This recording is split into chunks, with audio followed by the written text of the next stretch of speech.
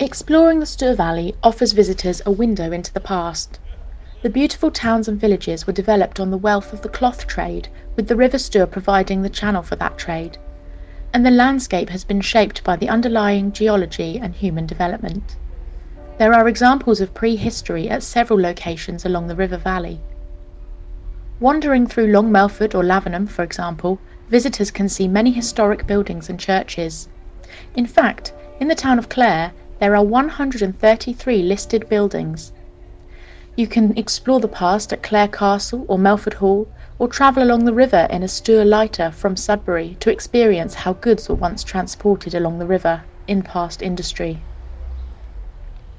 The Stour Valley provides days of exploration as it reveals its hidden treasures one by one. Walking the many footpaths can help reveal the underlying shape of the landscape beneath your feet, and looking up whilst wandering the village streets will open your eyes to intriguing architecture and special features.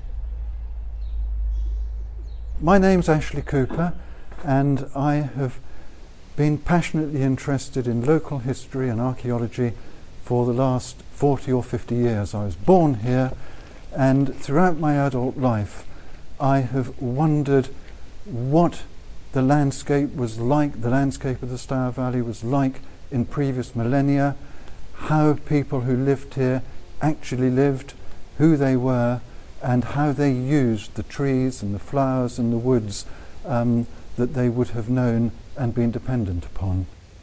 We are so blessed in the Stour Valley area to have absolutely a panoply of history, rich, that stretches back to Stone Age times, Neolithic cursus discovered at Bures, and then the whole Stour Valley dotted with Bronze Age barrows.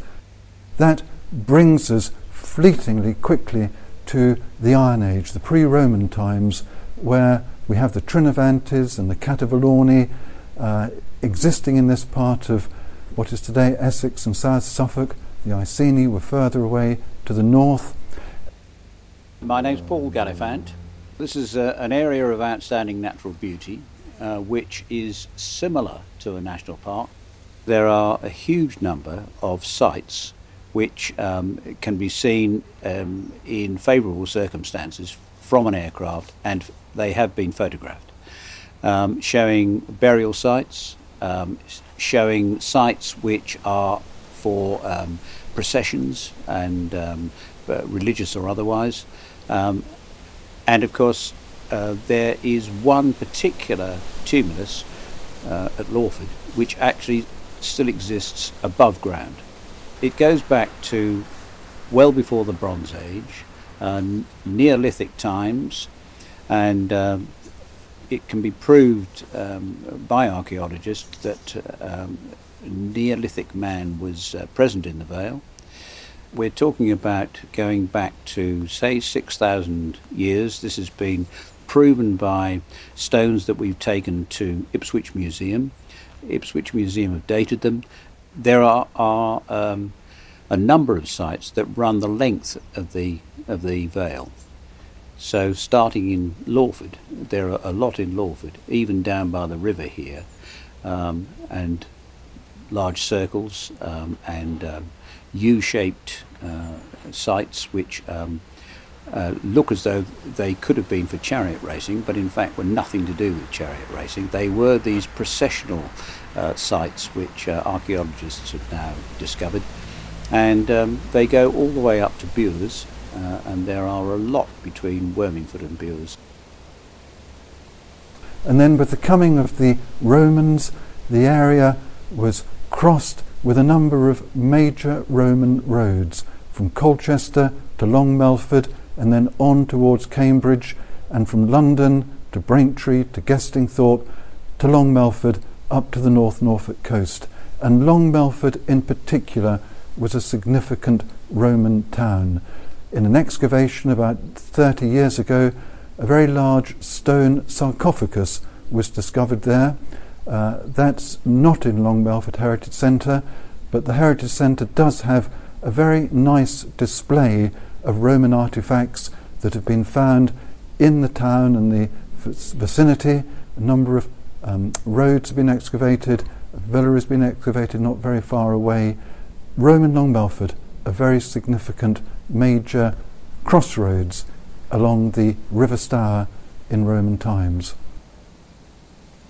I'm Geoffrey Brown, the chairman of Clare Castle Country Park. I've had that position since Clare took over the park from Suffolk County Council in 2015. It's a 36-acre park which consists of grassland and woodland. It's got 2 small lakes. It's got the River Stour on one boundary and the Chiltern Stream on another boundary. It's got the remains of a medieval castle with a 60-foot motte with a keep on the top, and from which at the top you get a really good view of Clare and the surrounding countryside. It's got the Victorian station buildings and the goods shed. So there's a lot to see. Until 2013 there hadn't really been any significant digs, and there was one that was led by Carenza Lewis in 2013. But as part of our Heritage Lottery Fund grant, we were funded to do some community digs over a 3-year period. And in 2018 we did one in the Outer Bailey, where a number of artefacts were found, Saxon artefacts and others. But the most interesting thing probably was the stone foundations that were found, because that gave us a much better indication of what the whole castle site looked like hundreds of years ago. In 2019 there was major excavations in the Inner Bailey, and the most interesting things found there, from a rather macabre point of view, were 4 very substantial trenches in which Saxon skeletons were found. So it was a really good indication that it was probably a Saxon cemetery, which denoted that it really was a centre of Saxon activity in those times. We had another major castle at Clare. It was first built by somebody called Fitzherbert. He was given the land by William the Conqueror, but his descendants embellished it. And there is, of course, in Clare, the Ancient House Heritage Centre. Clare Castle Park is well worth visiting, a nice recreational place to go with more information about the castle and people who lived there. Well, in 1066, when the Normans came, this is when Clare first got on the map, but historically there's a lot of evidence of Saxon activity in the area. The 14th century was the time when it came into its own from a royalty point of view, because Elizabeth de Burgh had a lot of royal connections, and she lived here and had lots of royal visitors periodically. She also gave her name to Clare College in Cambridge because she funded them. So the history of the site is very important. And from Roman times we come to the Saxons. At the time the River Stour was the national boundary between the people from Essex, who were the East Saxons. It was almost like a frontier. And then in Suffolk we had the Angles, or the East Angles, the South folk, and further north the North folk, who today is Norfolk. About 8 out of 10 of our villages have names that derive from Saxon times, and it's quite nice just to work through a little list of them. You look at Foxearth, Liston, Sudbury, which was the southern fortified place, Cornard, Henny. Then you can go to places like Wormingford and Wissington and Bergholt, East Bergholt. All have names coming from the Saxons. If you go to Bures, there is a lovely remote chapel, St Stephen's Chapel, where it's thought that King Edmund was crowned in 855 AD. He later became the patron saint of medieval England. He was killed by the Danes, but there is a thought that he might have been crowned in Bures. In 855, on Christmas Day, King Edmund was crowned at Bures. It's the little chapel which stands at Bures, on the hill, which is just behind Cuckoo Hill, which is a most interesting most interesting place to go to. And of course, King Edward was rather savagely killed at Hoxton eventually, tied to an oak tree and shot with arrows. But nevertheless, the Anglo-Saxons were a civilizing influence, although we think of them as the Dark Ages. Nevertheless, I think they in fact had a very civilized way of living. The Stour Valley area is a hotbed of interest.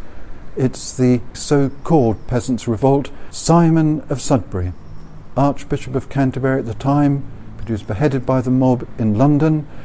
And in Sudbury, a rector called Geoffrey Palfrey joined forces with another ex-clergyman, John Raw.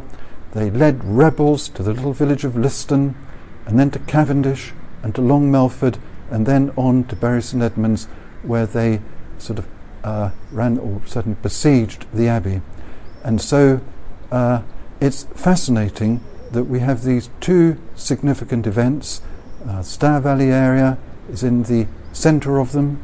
Despite that, it's also the time when we really are beginning to see a cloth trade beginning to develop in places like Lavenham, Long Melford, Sudbury, Helsted, to some extent Braintree, and it's the cloth trade which over the next 200 years was going to give us most exemplified, sort of mouth-watering churches at Lavenham, Long Melford, but not forgetting also places like Boxford and Stoke-by-Nayland, and also those wonderful timber-framed medieval buildings, Lavenham Guildhall, lovely timber-frame buildings in Sudbury, Boxford and other local villages as well that date from those late medieval, early Tudor times.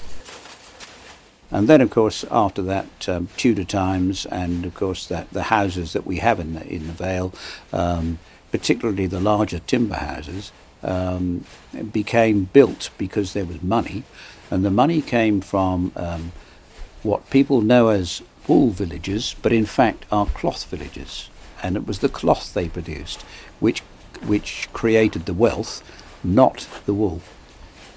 And of course, Dedham was one of the towns which was Georgianised on the back of the money that came earlier, whereas places like Lavenham lost their wealth before Georgian times, and so remained as a timber village rather than a Georgian-faced village where the brickwork was put up the front of the house. And it's most interesting to stand in the street sometimes and look along the street in Dedham and see the frontages which were put on in Georgian times, which of course look like a cowboy town in some ways, because they've even got iron stays at the top that stop the top of the wall falling down into the street. But they are beautifully proportioned, and it's only because Dedham had some money and these other villages didn't necessarily. I mean, there's nowhere near the same sort of Georgian architecture in places such as Stoke-by-Nayland, for example. With the 1600s, we pass through the Civil War, and it brings us to the early 1700s, the great year for Sudbury, 1727, the birth of Thomas Gainsborough.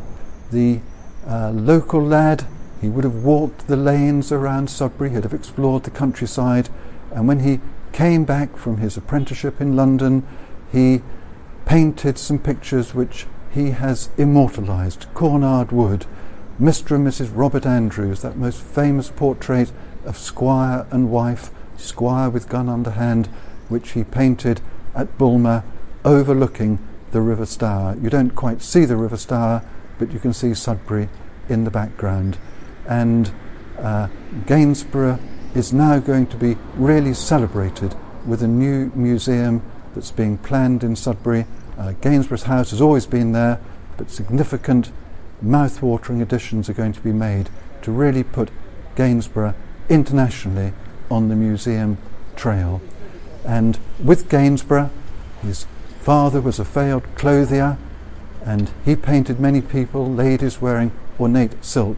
It brings us to the next phase of the Stour Valley, particularly Sudbury, Glempsford, Helsted, Braintree and the Colne and the Pant, but it brings us to silk, and that began to arrive as a manufacturing industry in the Sudbury area from the 1790s onwards, and you simply cannot overstate how crucial silk has been, employing local people in those towns, and work it generated, most famously I suppose epitomised by courtaulds who came to Pebmarsh, Braintree and Helsted, but also there are families in Sudbury like the Walters family who have been silk manufacturers for generations and generations, and they are still there in the Cornard Road. And silk can be viewed together with other lovely things in the Sudbury Heritage Centre, that's just off the Market Hill, and there are also medieval Roman Iron Age artefacts there as well. I'm Ali Burke, and I work for the Churches Conservation Trust as a regeneration development officer at St Peter's in Sudbury. We used to call them redundant churches. We don't like the phrase redundant because they're well used and well loved. The churches across the country are little beacons in every village. You know, they're there. We recognise them immediately for what they are. If you were to say to a local community, okay, nobody's looking after your medieval church, we're going to pull it down, they'd be up in arms, regardless of their religious beliefs or anything like that. So we would never pull churches down, but I think that communities will pull together if they need to look after. And people are proud of the buildings in their towns and villages. It's about being guardians of buildings that, you know, for the people that built them. You know, they're amazing. They usually have some amazing art in them. Some of the churches have got some fantastic medieval wall paintings, things like that. So they're very valuable, and there is some kind of spirituality about the buildings, regardless of anything. You know, a colleague of mine said to me yesterday that they're not like castles and other heritage buildings. The thing with churches is that we can be in this building today, and apart from the traffic, which is an obvious difference, somebody who was standing in here 300 years ago would be feeling the same ambience and the sounds, and churches are like a time machine back to olden days, if you like. Sudbury was very sort of prosperous through its wool trade, and Elizabeth de Burgh was she lived at Clare Castle, and she was incredibly wealthy. For a woman to be as wealthy as she was really unheard of, and she had very sort of grand ideas about Sudbury, and so the whole Market Hill was her design, was designed around this building, you know, that was at the top. So before this building there was another chapel here, the Chapel of St Peter's. Originally was situated at St Gregory's, which is the mother church in Sudbury, but was moved here, and then this building was created after. So St Peter's has never been a parish church. It's a chapel of ease for St Gregory's, and that gives you some idea about how prosperous Sudbury was, because they're two huge churches really close together. You know, to need an overflow chapel was quite something. Yes, the churches are very interesting. East Burgod, of course, has a bell cage outside. It's a fascinating church, and it's fascinating to go in and find out why in fact it still has no tower. And Stoke Nayland is a wonderful church, which of course was financed by the cloth trade. Dedham financed by the cloth trade. Lawford, not so. That is simply a church which has an exceptional interior. It's well worth going to. Lamarche Church is also a very interesting church, with the steeple that it has. There is a tiny Catholic church at Withermarsh Green, which is worth going to, and Withermarsh Green is well off the beaten track, but well worth going across. A tiny, narrow lane, but unusual to find the church where it is.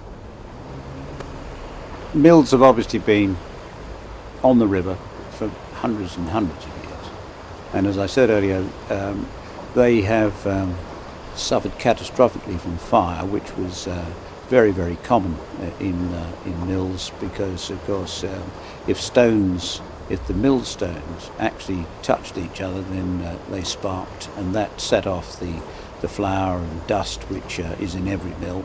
And as long as the miller could keep the grain running and keep the stones separate, then there wasn't quite that danger, but nevertheless it happened time and time again. And there were a number of windmills also in the Vale, all of which have gone. There are no windmills remaining now, water mills only. The most magnificent water mill is the one at Wissington.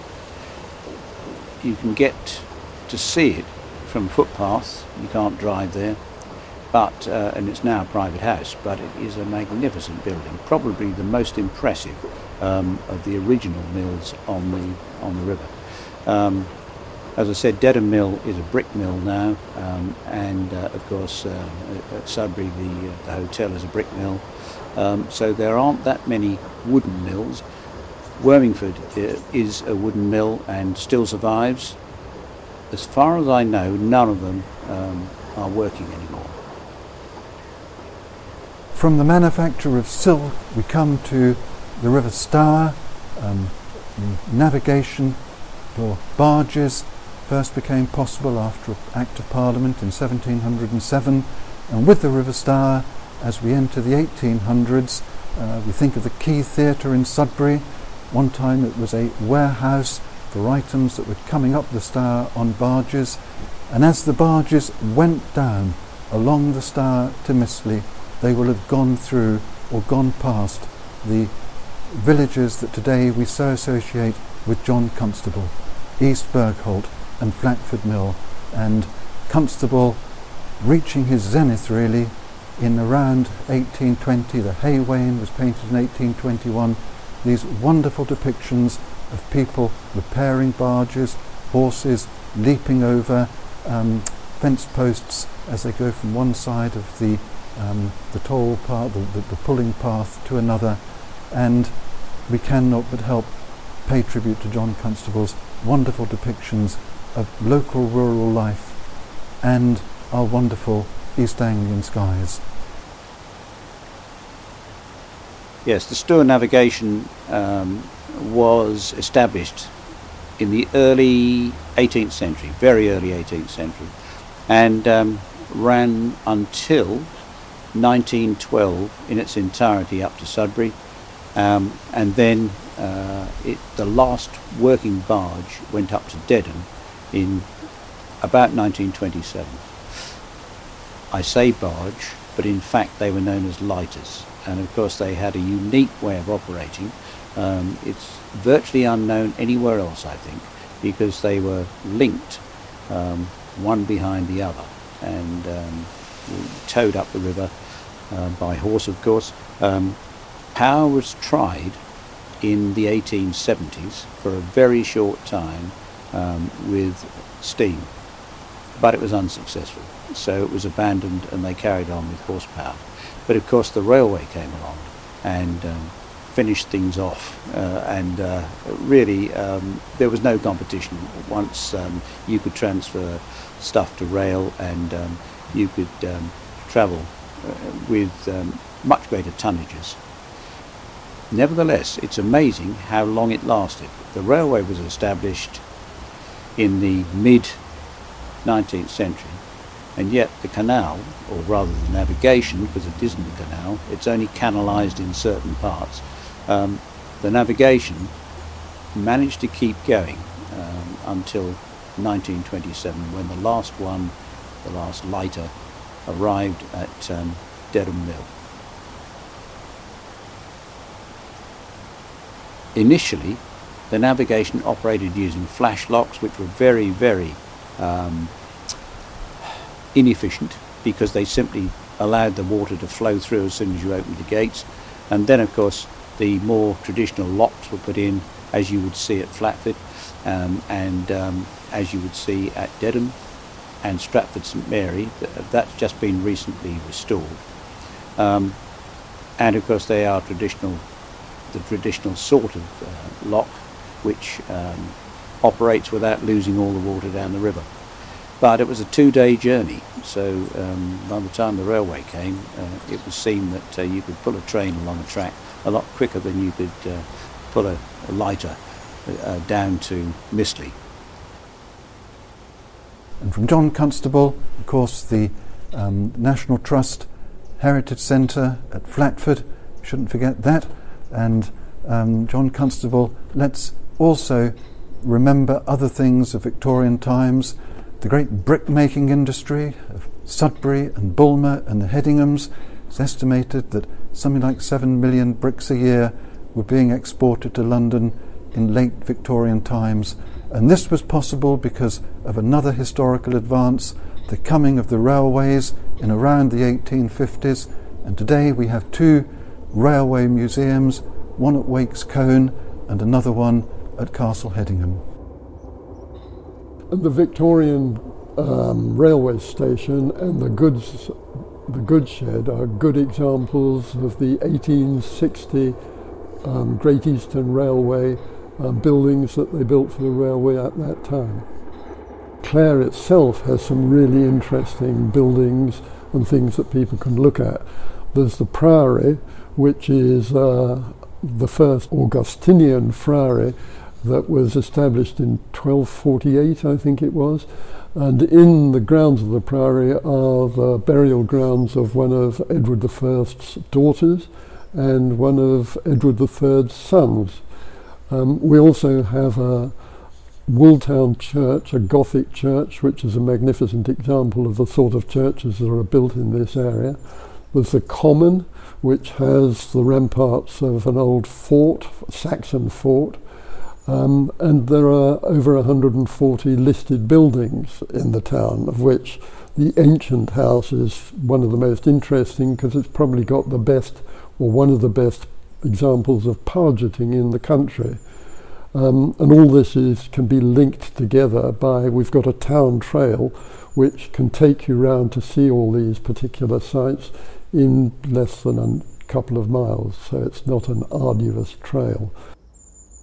Well, I think it's not only the history and archaeology, I think it's just a very attractive and peaceful country area. I mean, it's within 60 miles of London, so whether people come here for a day or want to stay for 2 weeks or more, there is plenty for them to see. There are also many attractive walks around which they can link in with visiting various historic sites.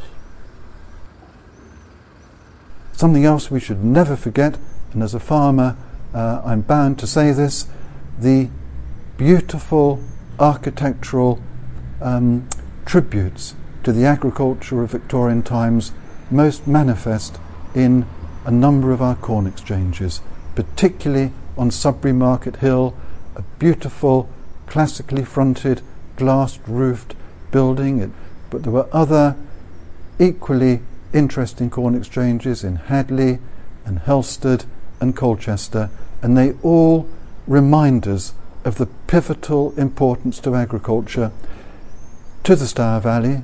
It's what we all depend upon for our daily bread, but agriculture has always been the cornerstone, the heartbeat of whatever has gone on along the Stour Valley.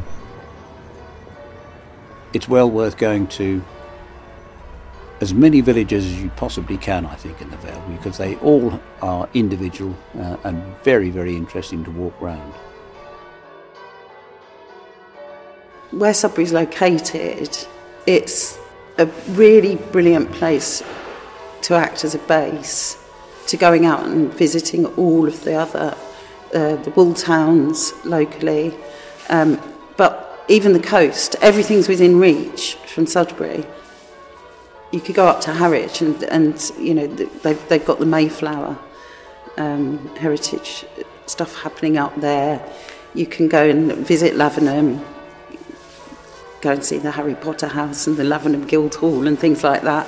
So it's also a great base to be able to go out and visit the whole of this area, which is all beautiful. For more information about how and where you can explore the historical and archaeological features of the Stour Valley, please visit www.dedhamvalestourvalley.org/visiting. There is a leaflet available to download which includes more information and a map about these places of interest.